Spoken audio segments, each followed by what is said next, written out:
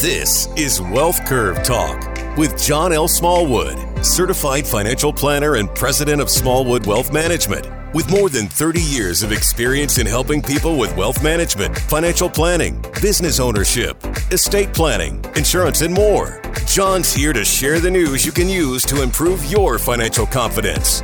Now, best-selling author and 6-time 5-star Wealth Manager Award winner, John L. Smallwood. Hello, everybody.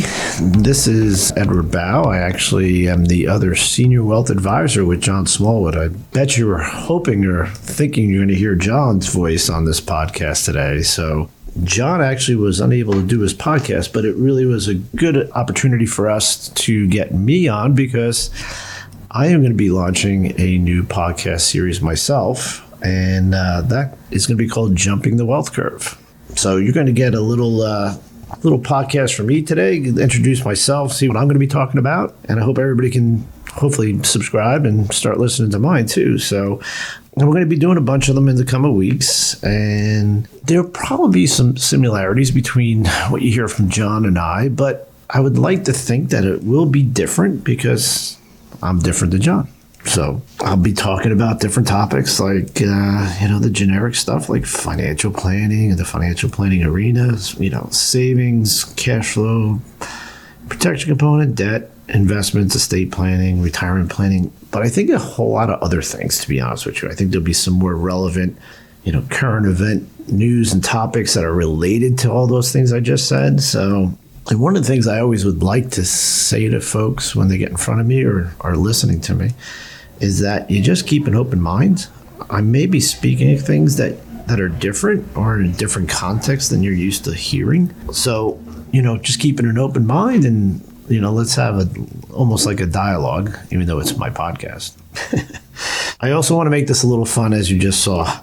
It's just a conversation and come up with different ways of thinking of things. So, and especially in today's world, everything is so stringent and everybody's so,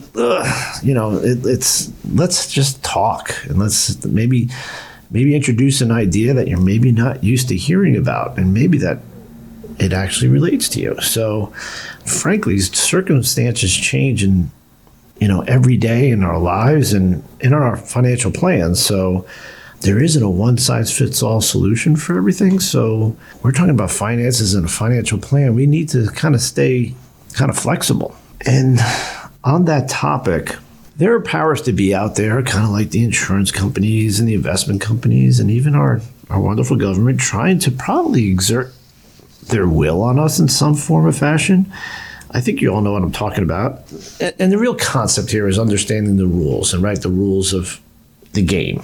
And as long as we know that framework, we're okay, right? And rules will change along the way. And is your plan really prepared for something like that?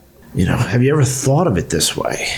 I kind of equate it to a chess game. And, listen, if you play the game of chess, there's rules to it. And I'm an expert at playing this game. This is what I do for my living, right? And maybe some other people have played it or not played it at all, but if I probably sat against you, I'm more likely to win just because I'm a professional at chess, right? I'm just all wrap my head around every day, So, when these rules do happen and these rules change, how does it affect the board? How does it affect how am I going to strategize on the board? So you kind of have to look at, that's how I look at it from my point of view and what I do for a living and try to help people. So again, that's getting back to the concepts and information. And I want to get you kind of looking at your plan through a different lens through this kind of concepts. And that kind of leads us to the first topic I think we're going to talk about in my podcast. And it's going to be retirement income.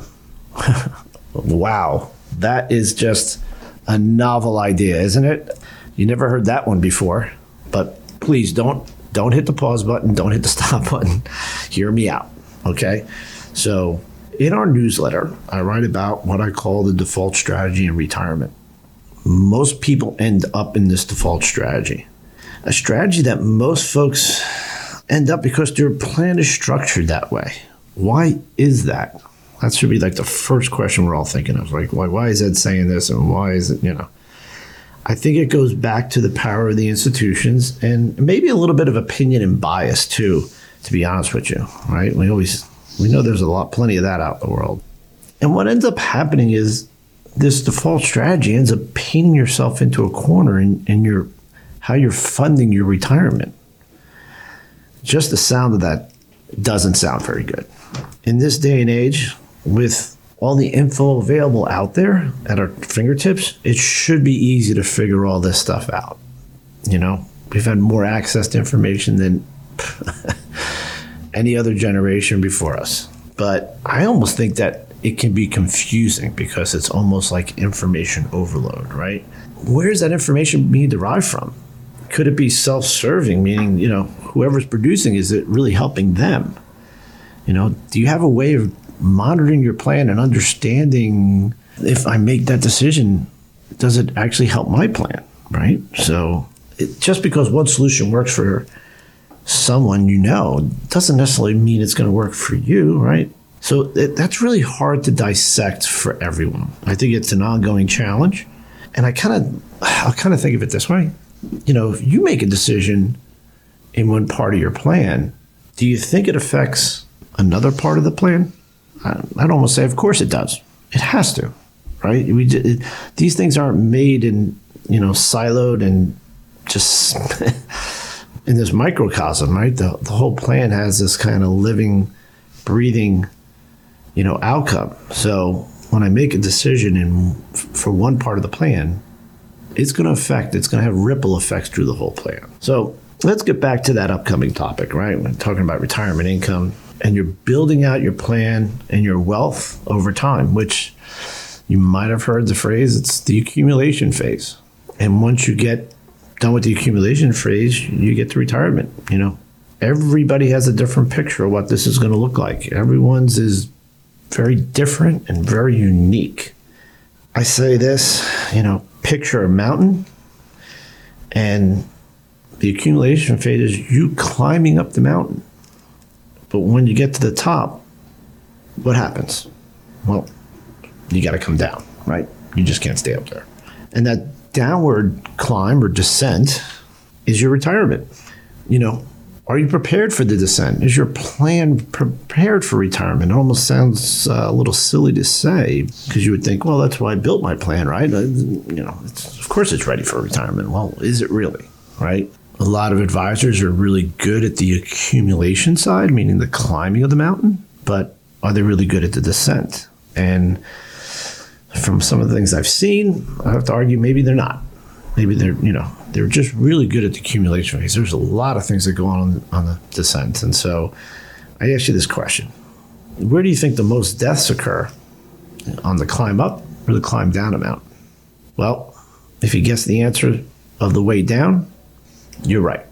More deaths happen on the descent from the mountain climb than actually on the way up.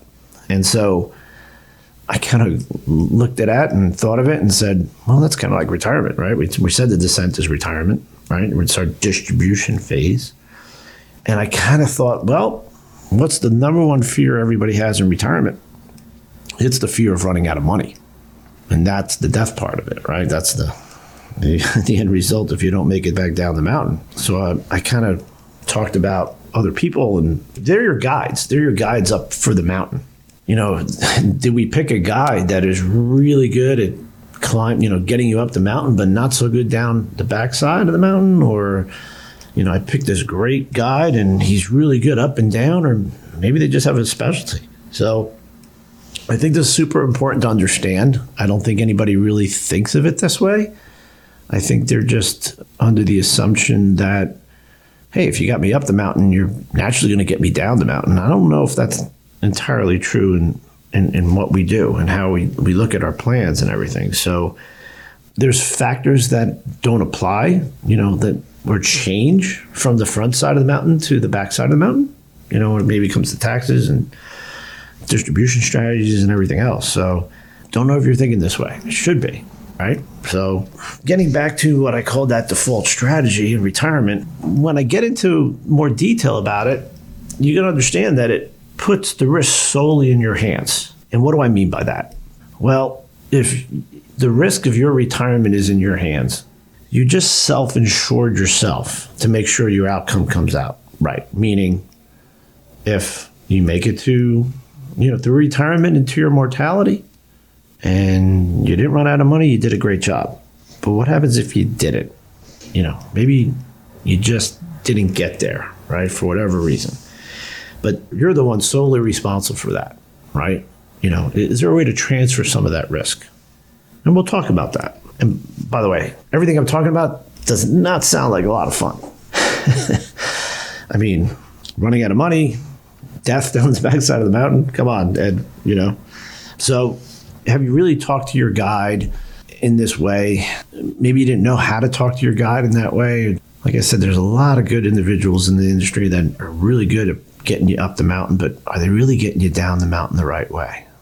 So I keep putting an emphasis on this because I think it's not only equally important, it's probably more important, right? Because at least during the accumulation phase, you're out there working, you're creating income, you have a source of money.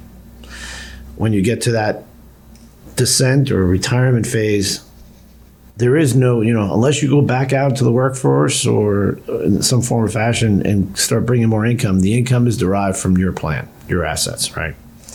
So that's why I keep putting an emphasis on this, and people have to understand this. So you were interviewing guides for your mountain climb and everything, and then, you decided in the DIY world that you're going to do it yourself, right? I don't need a guide, right? I watched a YouTube video. I watched how to mountain climb, and I'm going to go do it myself. And again, that's kind of the concept of taking on that risk of retirement for yourself. And, you've got it all figured out. And the problem with that kind of thought process may be this, I would at least get somebody, if you're not working with somebody, work with somebody that can give you an opinion. I'm a certified financial planner. John is also a certified financial planner. I think there's a lot of good certified financial planners out there that can help you evaluate and look at your plan and make sure that you've got both the ascent and descent of this mountain climb covered, right? So there's a lot of help out there for you, And again, it's really, yes, there's a ton of information on the web and books and everything else. There's a lot of information to dissect. And again, your plan is much different than anybody else's. There's components to your plan that are different than other people's. So sometimes asking friends and relatives how they're doing it is great, and you get a good general sense. But what's really unique for your unique plan, you need to work with a professional, in my opinion. So wrapping this all up, in the next podcast, I'm going to get into a lot more depth about the default strategy and why it's dangerous. Okay. I'm just scratching the surface on this stuff, and I'm going to get into even deeper talks about the mountain climb and what that really means and in relation to the default strategy. Okay. And I think you'll find it really interesting and a great way to jump. There's my cheesy reference to my Jumping the Wealth Curve podcast title into the next podcast series. So I really appreciate you listening, and I hope you download and subscribe to the next podcast, and make it a great day.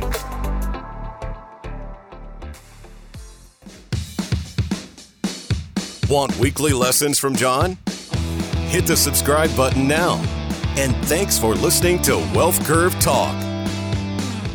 Wealth Curve Talk with John L. Smallwood is brought to you by Smallwood Wealth Management, an investment advisor representative. Strategies mentioned may not be suitable for everyone, and the information expressed does not take into account your specific situation or objectives and is not intended as recommendations appropriate for you. Information has been obtained from sources that are deemed to be reliable, but their accuracy and completeness cannot be guaranteed. Always consult with a qualified investment, legal, or tax professional before taking any action, as information and/or opinions are subject to change without notice. Investments involve risk and, unless otherwise stated, are not guaranteed. Past performance cannot be used as an indicator to determine future results. Smallwood Wealth Management provides content that is true and accurate as of the date of publishing. However, we give no assurance or warranty regarding the accuracy, timeliness, or applicability of any of the contents. We assume no responsibility for information contained on this website or podcast and disclaim all liability in respect of such information, including, but not limited to, any liability for errors, inaccuracies, omissions, misleading, or defamatory statements.